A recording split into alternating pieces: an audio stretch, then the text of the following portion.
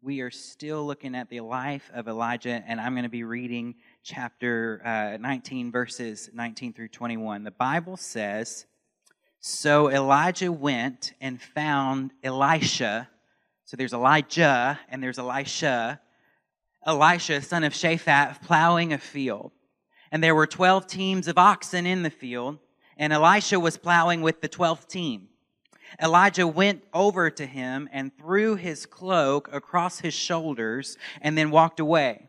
Elisha left the oxen standing there, ran after Elijah and said to him, "First let me go and kiss my father and my mother goodbye, and then I will go with you." Elijah replied, "Go on back, but think about what I have done to you."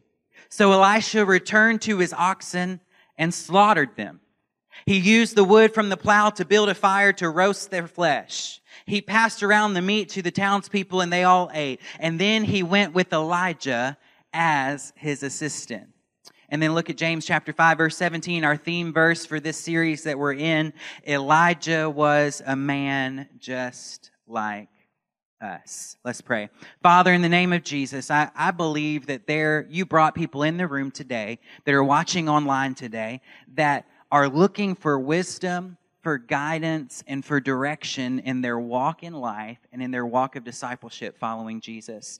And so, Lord, I believe today you've given me a word to help teach this morning our people, our church, those that call this a church home, teach them a biblical principle for how to walk out a life of discipleship and have a mother or a father in the faith that can help lead them and guide them and mold them and shape them. And so my prayer today is that we receive counsel from the Word of God and that we walk in that counsel and that you bring the hearts of fathers back to the hearts of sons and you bring the hearts of mothers back to the hearts of daughters. And Lord, you provide a natural but supernatural way to bring disciples to maturity. In Jesus' name, I pray. Amen. Amen. You can be seated. We're in the final days of the life of the prophet Elijah. We followed him from where he was first called by God, and we followed him through Mount Carmel and calling down fire. Last week we looked at that season of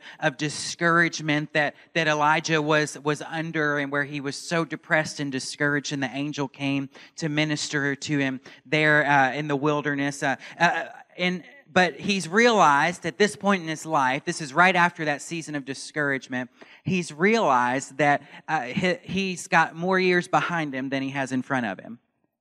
He's realized that he's at a place where there is, he's maybe near the end of his life. He doesn't know exactly what that looks like. He doesn't know exactly what's going to happen, but he knows that I've pretty much fulfilled my assignment.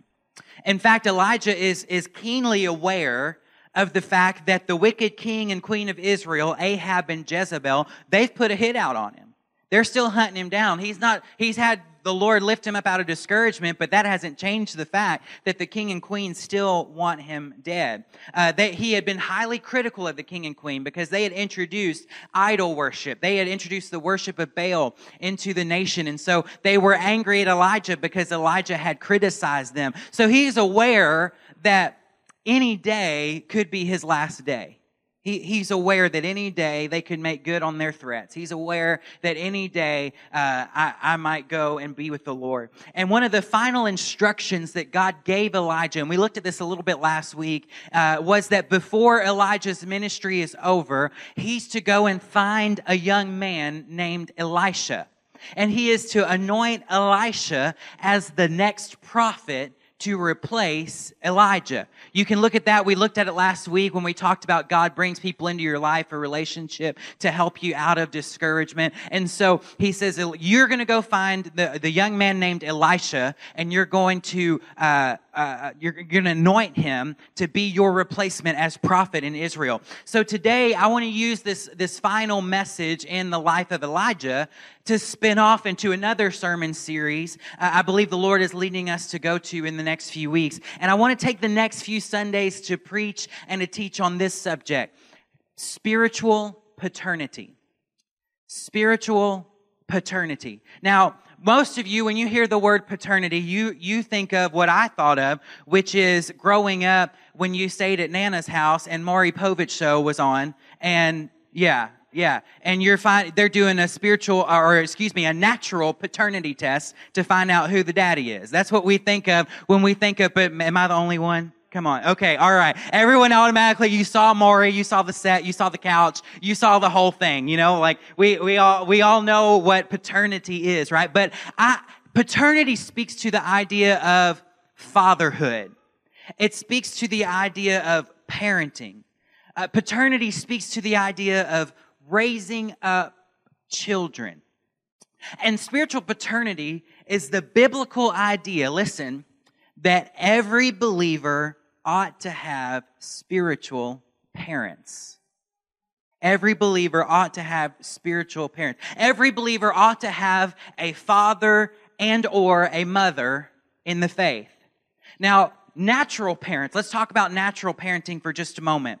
Natural parents conceive a child. The mother carries a child in pregnancy for 9 months. A natural parent gives birth to a child. A natural parent is to nurture a child or provide for a child or teach a child or guide a child. And the goal of natural parenting, this is a Parenting 101 course for maybe some of you. Goal number 1, you want to raise up your child into mature adulthood. Everybody say amen. You do not want a 35-year-old living in your basement eating your food. You want to raise up a child to become a mature adult, right? And number 2, as a parent, you want to leave a legacy and an inheritance for your family. The Bible says every good father works toward an inheritance for his children, that we want to leave something behind for our kids. Amen? Now, here's the thing. Not every parent does all these things, do they? Some parents are neglectful parents. They might conceive a child. They might carry that child to term. They might birth the child, but somewhere along the way, they neglect to carry out all the rest of the responsibilities necessary to launch that child into mature adulthood. But some parents are adoptive parents. And some parents, they didn't conceive the child, and they didn't carry the child, and they didn't birth the child, but somewhere along the journey, they adopt that child into the family, and they take up the role of parenting that child anywhere else along the growth process. Adoptive parents. So not every parent gets to go through all of these stages of life, and some parents are neglectful parents and they stop somewhere along the journey. And then other parents are adoptive parents where they jump in somewhere along the journey and pick up where someone left off. I want to suggest to you that spiritual parenting is very, very similar. The model for a spiritual parent as a mother or a father in the faith is this. 1, conception. They begin planting the seeds of faith into another person's life. Conception. They begin planting seeds of the gospel. They begin planting the word of God into someone's life. And then the pregnancy stage is you're beginning to cultivate that seed in another person's life and cultivate and show and live life alongside that person as that seed begins to grow and germinate and develop. And then the birth is when you lead another person to become a follower of Christ and make a decision to follow Christ, and they're born again, and you've brought them to that point in their walk with the Lord. And then you nurture them, you disciple that person. Everybody at some point or another is an immature believer. That when you get saved, the Bible says you're a baby in Christ, that you haven't been taught yet. You're just drinking spiritual milk. You haven't graduated to eat spiritual meat. And so everybody needs someone to nurture them in that infancy stage spiritually. And then you provide for that spiritual son or daughter, providing the care and community that they need to grow in their walk with God, and providing relationship that helps them to grow. And then you teach and guide that new believer and how how to live for God and how to disciple others. And you lead by example as a spiritual mother or father to someone coming after you. And watch this, there's goals in spiritual parenting as well. Goal number 1 is you want to equip and empower that spiritual son or daughter to go out and fulfill their calling and purpose in life. You want to raise up that spiritual son or daughter into maturity. And then goal number 2 is you want to leave a spiritual legacy behind. You want to leave a spiritual inheritance behind.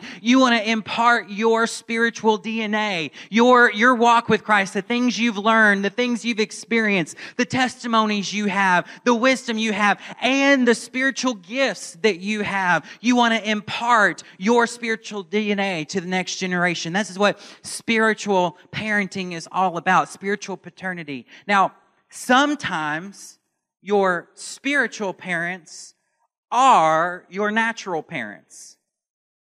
Sometimes they are, but often they're not.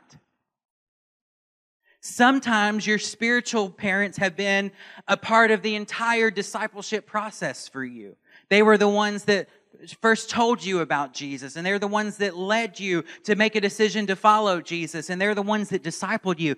But often, unfortunately, we have spiritually neglectful parents that they might tell you about Jesus, but then not teach you and not guide you and not disciple you. And then there are those spiritually adoptive parents that they find you're already a believer, but they find you somewhere along the process, and they take up the mantle to begin to disciple you and to grow you into maturity. But can I tell you something about us as Christians? Especially in the 21st century, especially in the Western Hemisphere, the church has become excellent at event planning. The church has become excellent at creating engaging content and creating and cultivating emotionally interesting worship songs and emotionally engaging worship services and media and sermons and speeches. We're really great at that. We're even relatively good at evangelism. We know how to tell people about Jesus. But if I'm honest with you, we're largely unsuccessful when it comes to spiritual paternity, being fathers and being mothers to young believers and walking them through the journey of faith and walking them through the walk of following Christ. We're really good at teaching spiritual things. We're not so good at parenting spiritual sons and daughters. That's why the Apostle Paul wrote in 1 Corinthians chapter 4, verse 15, he said, "For though you might have 10,000 teachers in Christ, you do not have many fathers." We'll have some time for response and ministry at the altar and you to pray for you in a moment. But I want you to ask you right now in your own heart, don't raise your hand, don't say anything out loud, but I want to ask yourself this question. Do you have someone right now in your life that you are submitted to as a spiritual mother or father? Ask yourself that question. Now, some of you heard that question or you read that question, and immediately you thought of a person at some point in your life who was a role model.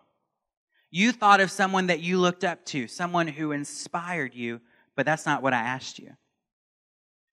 I asked, is there someone in your life right now that you are submitted to as a spiritual father or mother? That means that this is an active, current relationship. Not someone from your past, someone that's active and current in your relationship right now. That means that someone knows that means you know who they are. You know who he or she is, and they know that they are your spiritual mother or spiritual father. There's an understanding about the relationship, and that you don't just listen to their advice, but you're submitted to their leadership. So your favorite TV preacher can't be your spiritual father. Your favorite famous worship leader that you watch their YouTube videos, they're not your spiritual mother. And someone way back in your past that you used to have a relationship with, but you no longer have regular contact with, that's not it. I'm talking about they're in your phone, and you're in their phone. Someone you can call, you can reach out to, and they will pray with you. They will teach you. They will talk with you. They'll lead you. They'll guide you. They'll listen to you. They'll love you. They'll cheer you on. And listen, they can correct you, and they can rebuke you, and they can challenge you, and they can coach you, and they'll check in with you. Do you have someone like that in your life? I would venture to guess most people in the church today, even people in church a long time, probably can't say they have a true mother or father in the faith. I would guess that, looking around the room. But we're going to fix that over the next few weeks. We're going to teach you. We're going to show you what this looks like. Over the next few weeks, we're going to look at what the Bible teaches about this vital relationship in a believer's life. We're going to look at how to find a spiritual mother or father who can raise you up, and how to submit to a spiritual father or mother. And we're going to teach some of you how to be spiritual mothers or fathers. This kind of relationship, y'all, it's found all through the Bible. We don't talk about it a lot. Some of you, this might be a brand new concept to you, but it's all through the Bible. Moses was a father in the faith to Joshua. Samuel was a father in the faith to King Saul and later King David. David became a spiritual father to his 300 mighty men that were hiding in a cave, and he raised them up and he taught them not just how to fight, he taught them how to love God. Mordecai was a spiritual father to Esther. Jesus was a spiritual father to his 12 disciples, and then even more so to the inner three, Peter, James, and John. You turn over to the book of Acts, and Priscilla and Aquila, they were spiritual parents to a man named Apollos. Paul became a spiritual father to countless believers and all the churches that he planted in Ephesus, in Galatia, and Corinth. And then every place he planted churches, he was their spiritual father. But he was particularly a spiritual father in the lives of people like Timothy and Titus and Philemon. God has chosen the father-son, mother-daughter relationship as his way to raise up mature, strong, faithful followers of Jesus.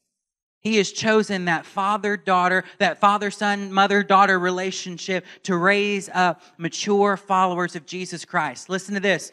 Being a parent is less about conception and more about maturation and impartation. Being a parent is less about conception and more about maturation and impartation. Almost anybody can conceive a child. This is a convicting moment for some of us, because really, if you apply this spiritually, almost anybody can win somebody else to Jesus. If you actually do it. You actually make the effort and go out and tell people, almost anybody can do that. But it takes a long-term dedication to be a father or a mother. Only true parents can raise up a child into mature adulthood. Only a true mother or father can impart an anointing into the next generation on a son or a daughter. Being a father or a mother in the faith is about recognizing God has put something in me. There's a calling, there's a purpose, there is an anointing on me, and I'm supposed to sow what God has given me into the next generation of believers.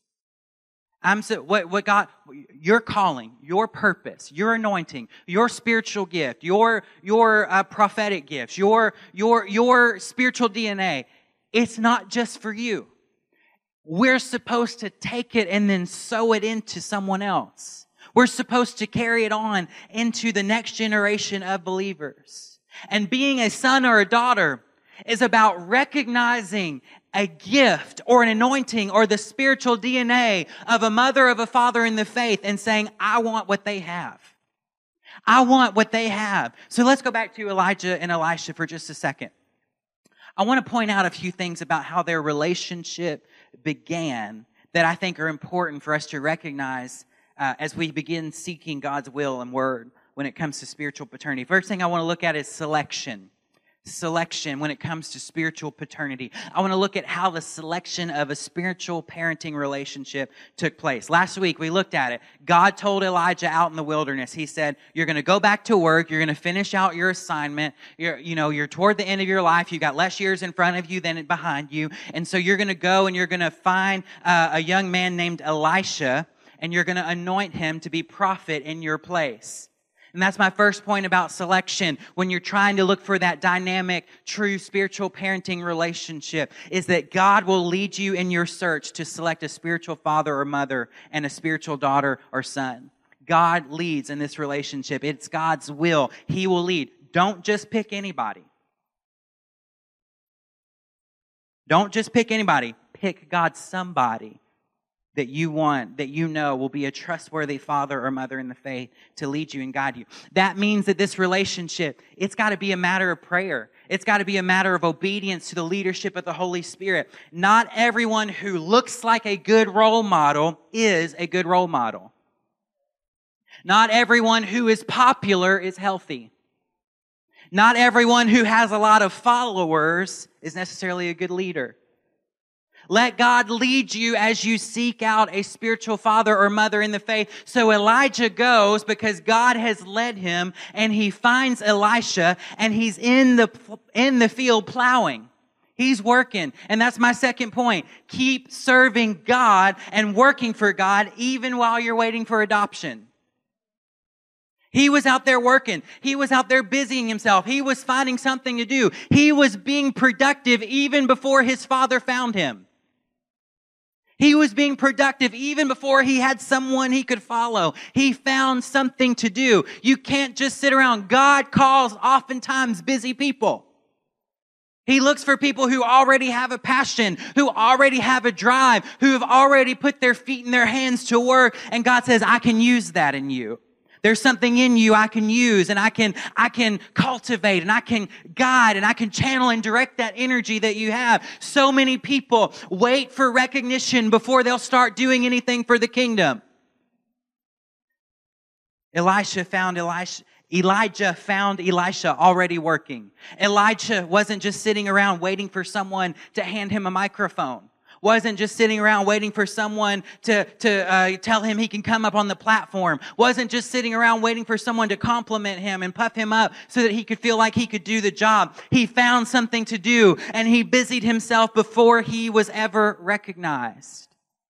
So Elijah comes out of the field where Elisha's plowing. There's 12 teams of oxen. Scholars say that indicates that Elisha was a part of a wealthy family. They had 12 team of oxen. There was a big field they were plowing. And it says Elisha was in the last one. He was in the back. And so he was there, and the prophet went and found him. He walks by him, and he throws his cloak on him. The King James Version says he throws his mantle on him, and then Elijah walks away.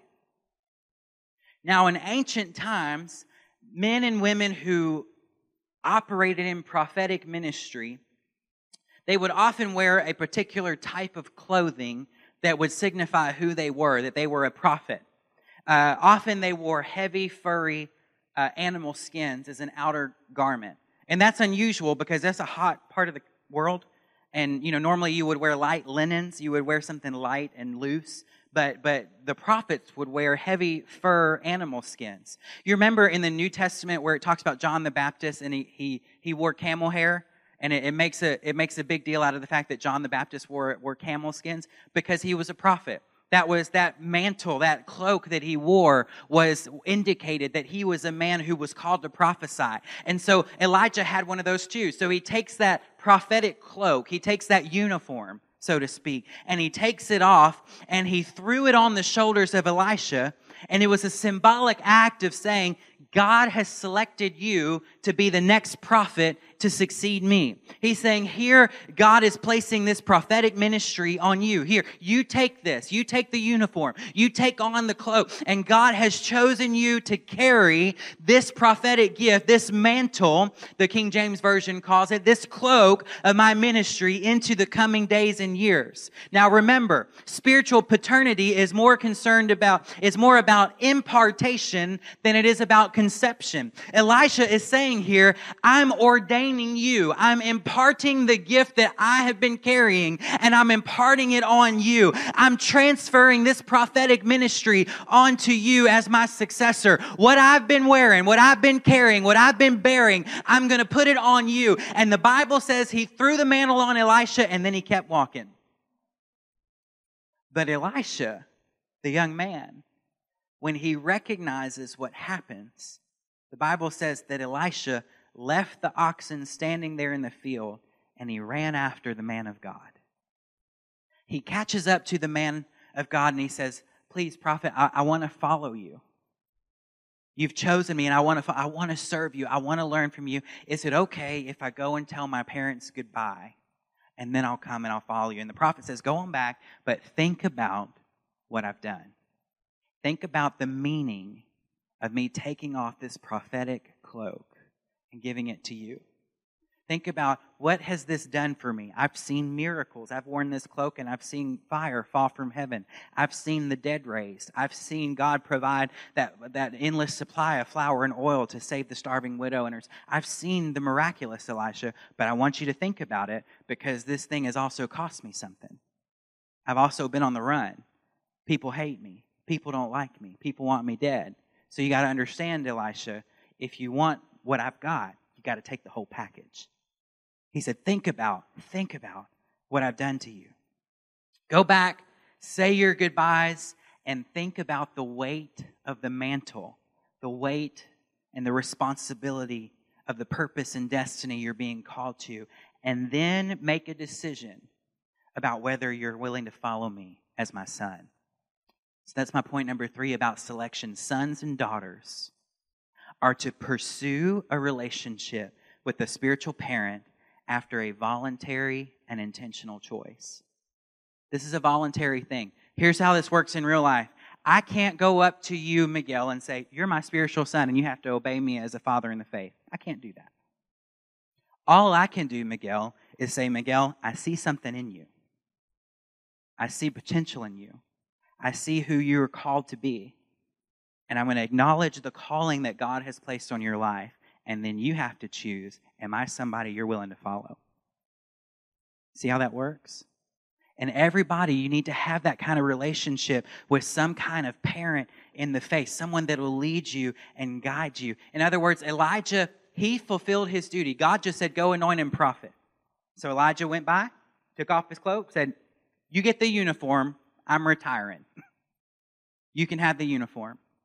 Elisha made the choice to follow the man of God and be mentored and taught and fathered by him. Elisha could have went to the other guys out plowing the field and said, oh, look at me, y'all. The prophet came by and look at this nice new cloak that he gave me. Look at everything. Look who I am. Y'all are going to be cold this winter, but the prophet gave me a nice heavy coat to wear. And you know what this cloak means, don't you? It means that you got to listen to me because I speak for God now.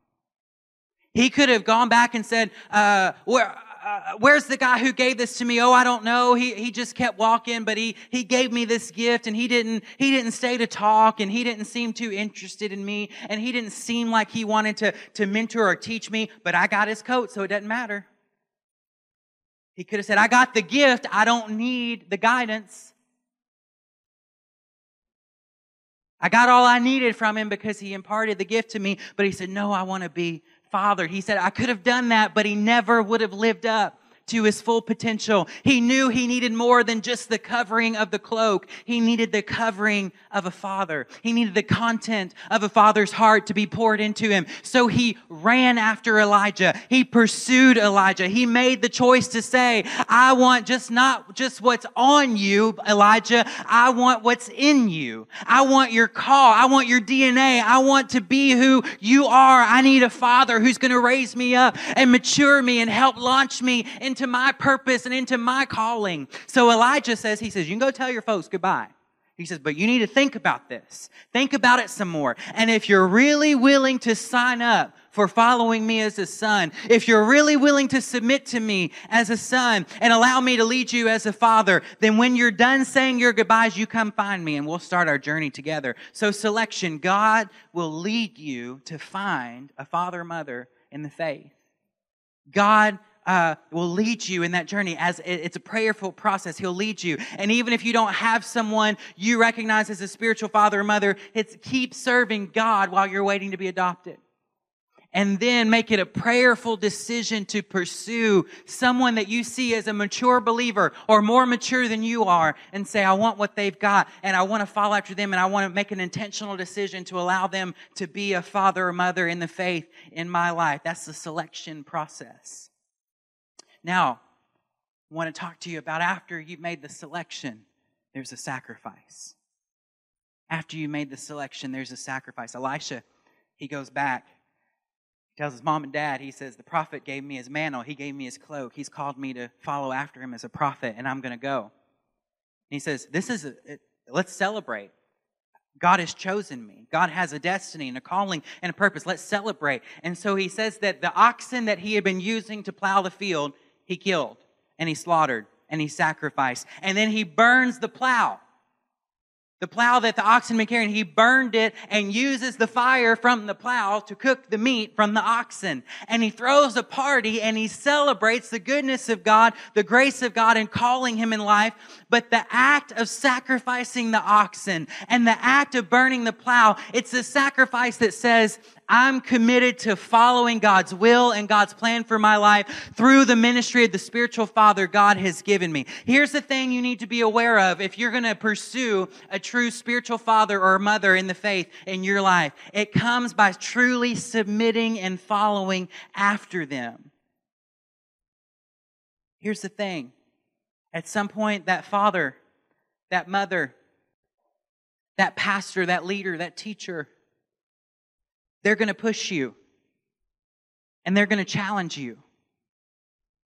And there's going to be times where they even correct you or rebuke you or offend you. And you have to make the choice. Am I going to submit to my father or my mother in the faith? Or am I going to go back to plowing the fields like I was before? And Elisha, when he slaughters the oxen and he burns the plow, it's like this act of saying, I'm not going back. I'm submitted and I'm fully committed. I'm going to leave anything that I could possibly ever come back to and say, no matter what, if you offend me, if you correct me, if you teach me, if you lead me, you get me into a tight spot, if you take me, push me out of my comfort zone a little bit, I'm still committed. Spiritual sonship requires sacrificing your right to be offended. We live in a culture that is driven by offense. We live in a culture that if I'm offended, I'll just move on somewhere else. If I'm offended by what they do or what they say or how they act, I'll just change the channel. I'll go to a different school. I'll go to a different church. I'll listen to a different preacher. And we're so driven by offense that our offenses are what drives our decision-making process. I will go where I'm not going to be offended. I will go where I'm not going to be rebuked or challenged or corrected. And if you go there, you will never grow. Because those people, listen, the people who tickle your ears don't really care about you.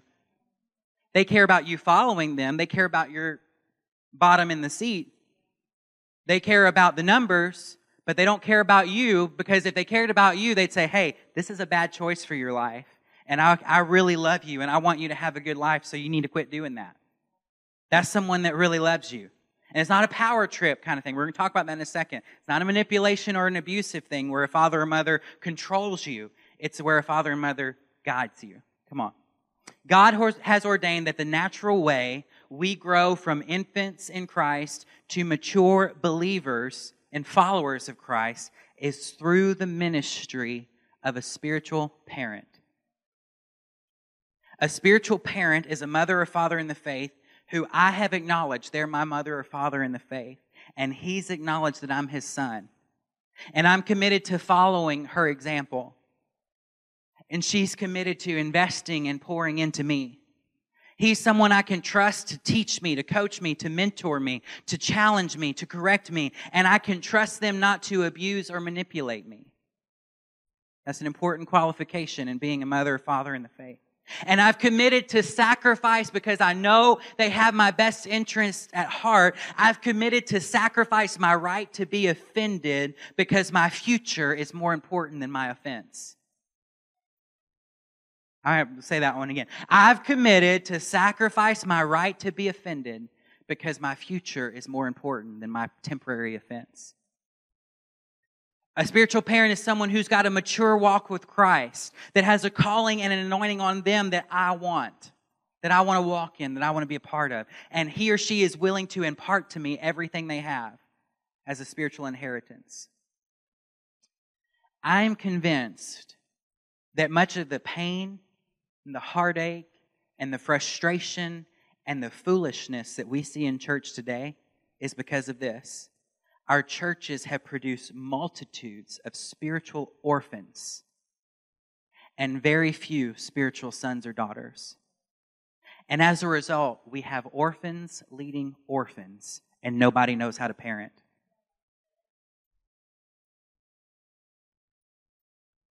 A few questions you might have, and I'm almost done. This is just an introduction. In the next few weeks, we're going to kind of look at this some more.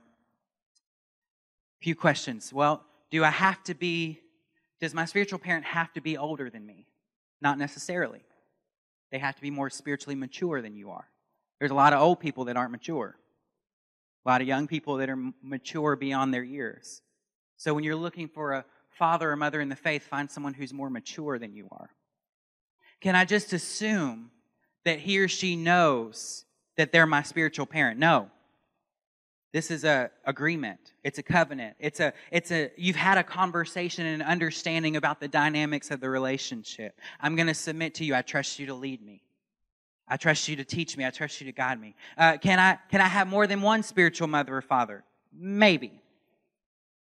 But usually, it's one person or maybe a couple that they're your primary spiritual parents. You can have lots of teachers. You can have lots of mentors. You know, a teacher imparts knowledge to you. And a mentor is someone that in a specific area, maybe your profession or your ministry or an area that they're good at, you want to learn from them. But a mother or father is a different relationship. They're someone that they're committed to the care of your soul. That they're committed to seeing you step into destiny and purpose and calling and anointing in your life.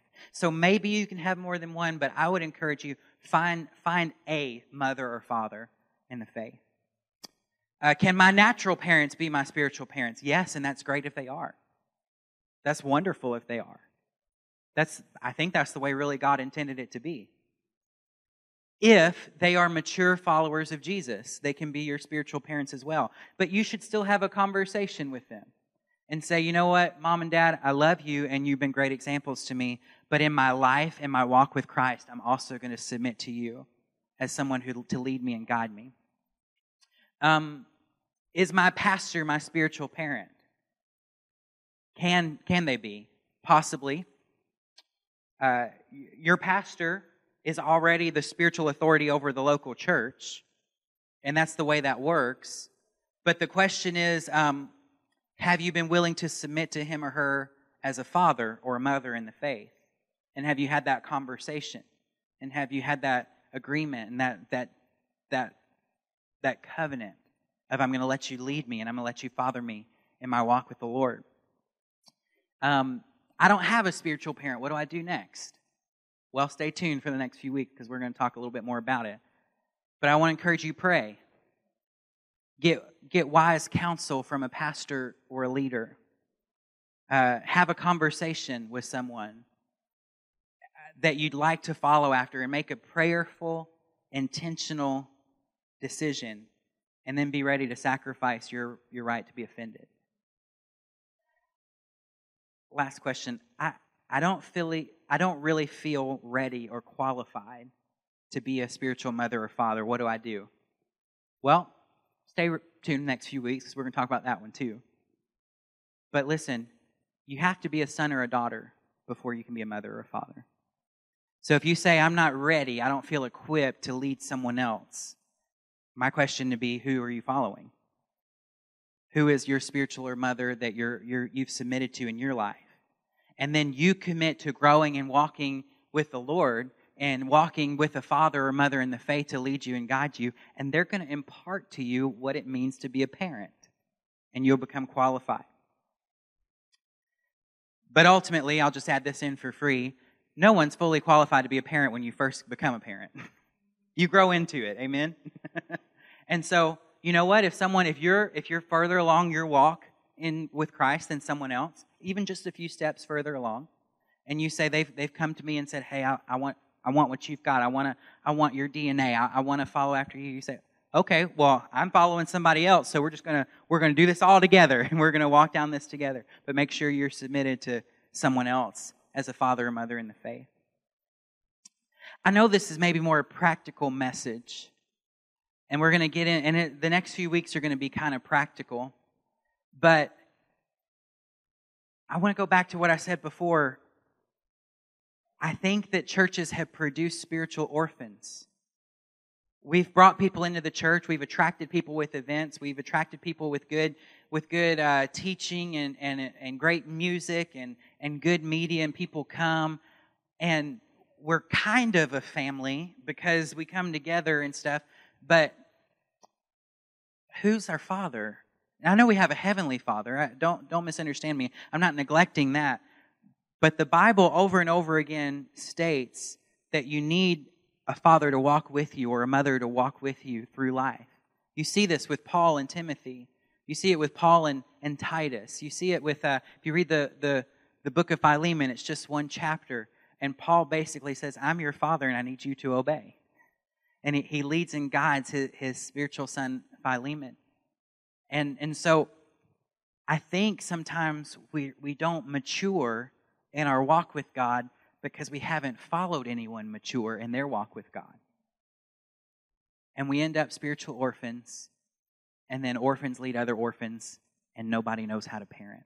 I want you to stand with me this morning, if you would. And Pastor Katie, would you come?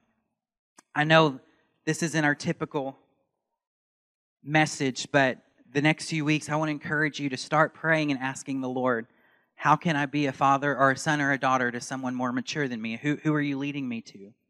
And then I want you to begin asking, who's following after me? And am I prepared to be a mother and a father in the faith to them? I want you to every head bowed and every eye closed for just a moment.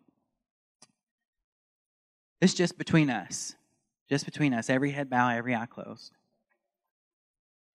Number one, if this is a relatively new concept to you, would you just lift your hand so I want to see who we are, who I'm preaching to this morning. If this is a new concept to you, having a spiritual father or mother, raise your hand. Just it's okay. It's all right.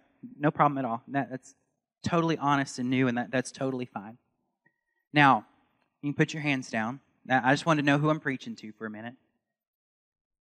If you would say, you know what, Pastor Seth, I'm a believer, but you asked us that question, who in our life right now are we submitted to as a father or mother? And I thought about it, and I came up with a blank. I don't know that I have someone that's more mature than I am, that I'm truly submitted to as a father or mother in the faith. Would you raise your hand and say, I feel like I'm a spiritual orphan today? Anyone else? Okay, yeah. We're going to fix this. We're going to fix this. I want to pray for those that raise their hand. And listen, it was almost the whole room. It was almost the whole room. I'm going to pray for just a moment that the Lord, over the next weeks and months, is going to align a relationship with you of a man or a woman of God, or maybe both, who you can see, I want what they've got in their walk with the Lord. I want what they've got in their calling and in their purpose and in their ministry. This isn't just something for pastors or for leaders. Everybody needs a father or a mother in the faith. And I want to pray for you this morning. Very practical message, selection. What do? You pray. You ask God to lead you and guide you. Next week, I'm going to tell you a little bit about how that worked out in my life. And many of you have already heard that story before. But you're going to pray and you're going to ask the Lord to lead you and guide you. And who can I follow as a mother or father in the faith? Who can I submit to? And then while you're waiting to get adopted by a spiritual mother or father, you're going to get to work. And you're going to start serving the Lord. And you're going to start doing what you're supposed to do in your calling and your purpose. And wait for God to bring the right person along. And then when you feel like God has put that father or mother in the faith in your path, you're going to go to them and have a conversation. And you're going to say, Lord, or you're going to say, so-and-so, pastor, mom, dad, whoever it is, I don't want you to just be a leader in my life. I want you to be a father or mother to me. Teach me and lead me and guide me and help me grow into spiritual maturity. So Lord, I pray right now, if you saw the hands that were raised, I saw the hands that were raised.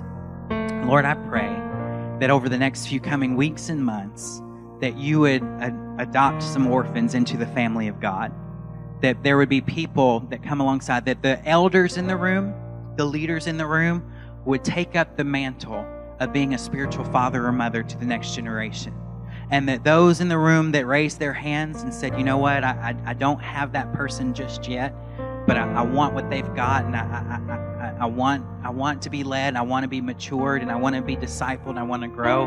And so, God, would you bring people into my life, a man or a woman of God, that I can trust, that they won't manipulate me, they won't abuse me, but they'll parent me in the faith. They'll be a father or a mother to me in the faith. And Lord, I'm going to go have a conversation with them, and I'm going to start a journey letting someone lead me and teach me and guide me.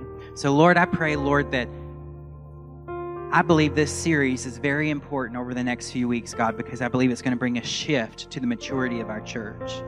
Because we're going to step into the God-ordained and biblical way of growing disciples, of growing people as followers of Jesus Christ. And so, Lord, I pray for an anointing of just familial relationships, Lord, for the hearts of fathers to be turned to sons and the hearts of sons to be turned to fathers. And Lord, that you would open up this concept to us that we can step into true spiritual paternity. Lord, I want to be a good son so that I can be a good father.